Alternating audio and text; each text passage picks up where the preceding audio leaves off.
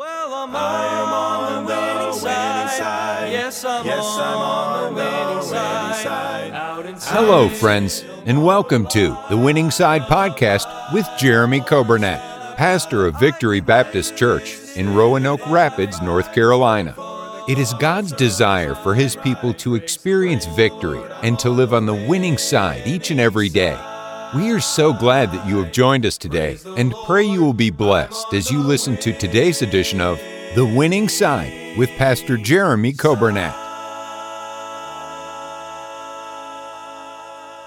Hello and welcome to the broadcast today, The Winning Side. This is Brother Nathan filling in for Pastor today. I hope you're doing well. I'm looking at the bulletin today just to double check, but it doesn't look like we have any birthdays or anniversaries today. We have several tomorrow, but Pastor will be back tomorrow, and we'll wish each one of you a happy birthday tomorrow.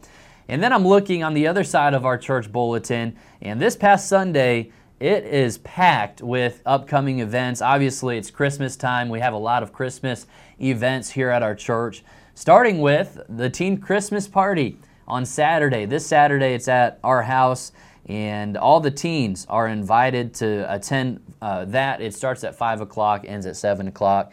And then I'm looking down here, so a week from this Sunday is the Christmas Cantata, and that's where the choir and special music, the children's choir will all be singing, and the choir has been putting in a lot of work for that. I know the children's choir has as well.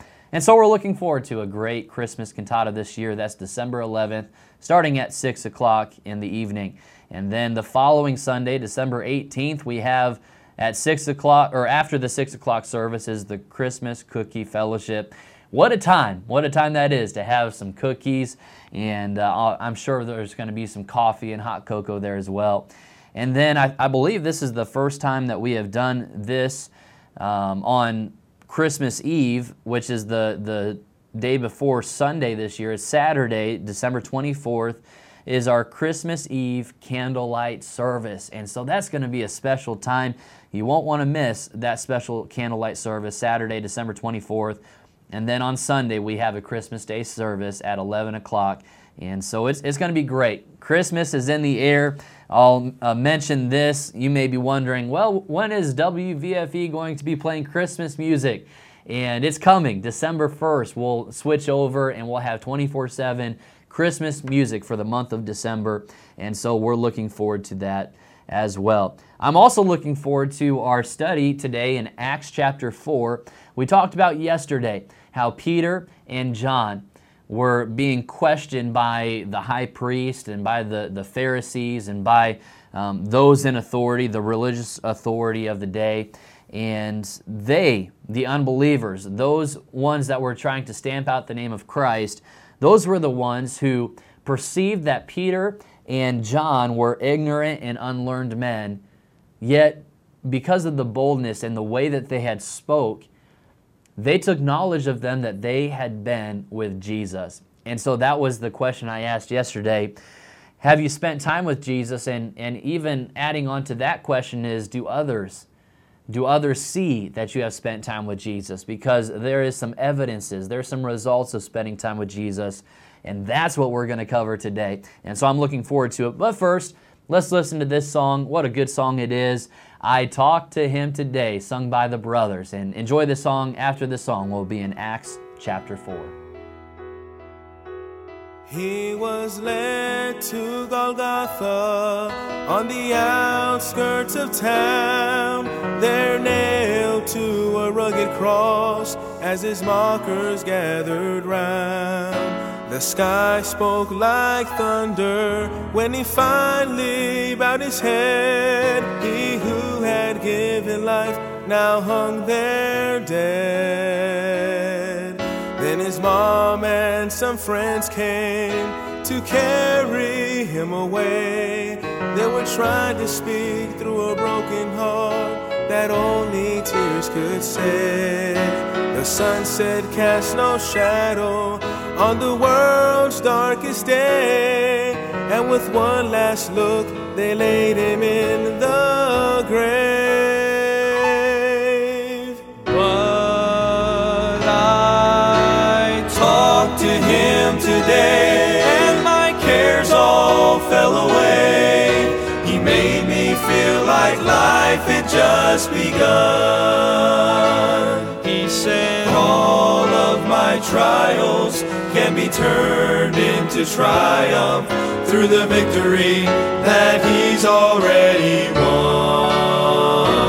And I talk to Him today, and the comfort that He gave filled me with desire to tell the world that on Calvary He died, but right now He is alive. I know because I talk to Him today. Mary Magdalene came breathless to the place where Peter lay. He was searching through his broken heart, trying to find the faith to pray. But as he heard her joyful story, his sorrow could not stay, and his hope sprang up through the words he heard her say. She said, I talked to Him today, and my cares all fell away. He made me feel like life had just begun. He said all of my trials can be turned into triumph through the victory that He's already won. And I talk to Him today, and the comfort that He gave filled me with desire to tell the world that on Calvary He died, but right now He is alive. I know because I talk to Him today, that on Calvary He died, but right now He is alive. I know because I talk to Him today.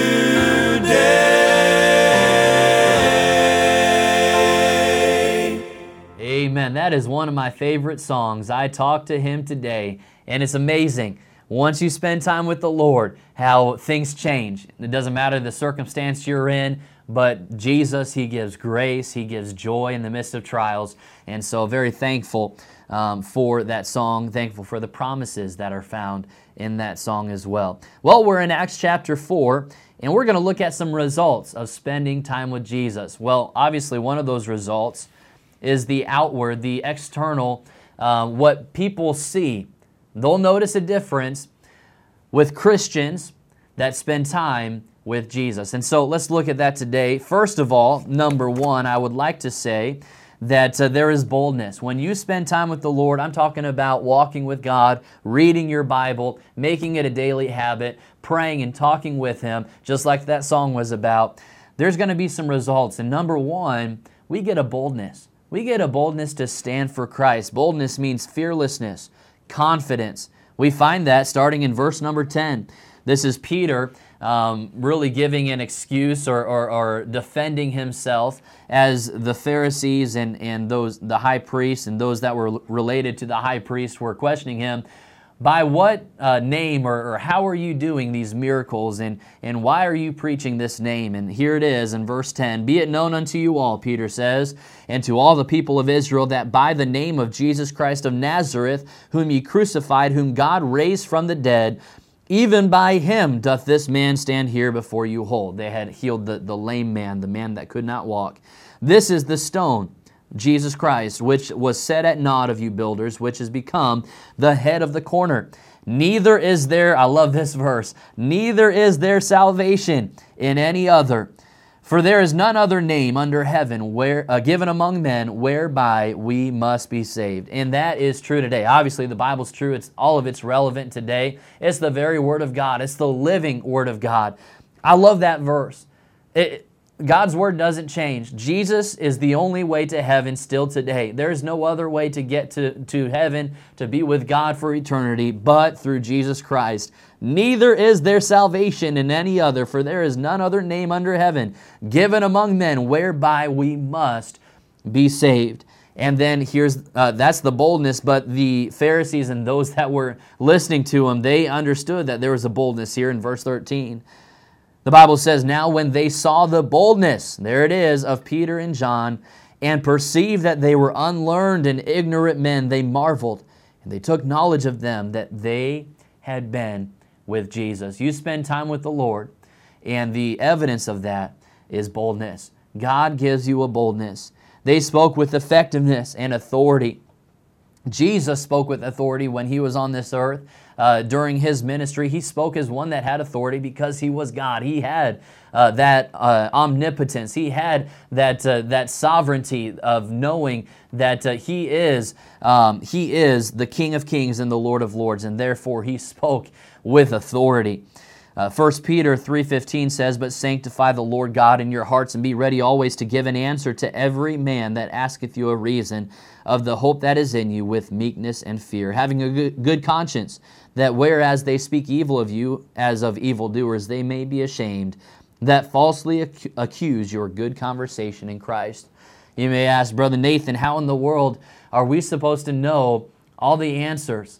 How are we supposed to know how to give an answer when someone asks us about Jesus, when someone asks us about the hope that is within us? How are we supposed to give an answer? Here's the brain-blowing idea. Are you ready for it? It's what we're talking about. Spend time with Jesus.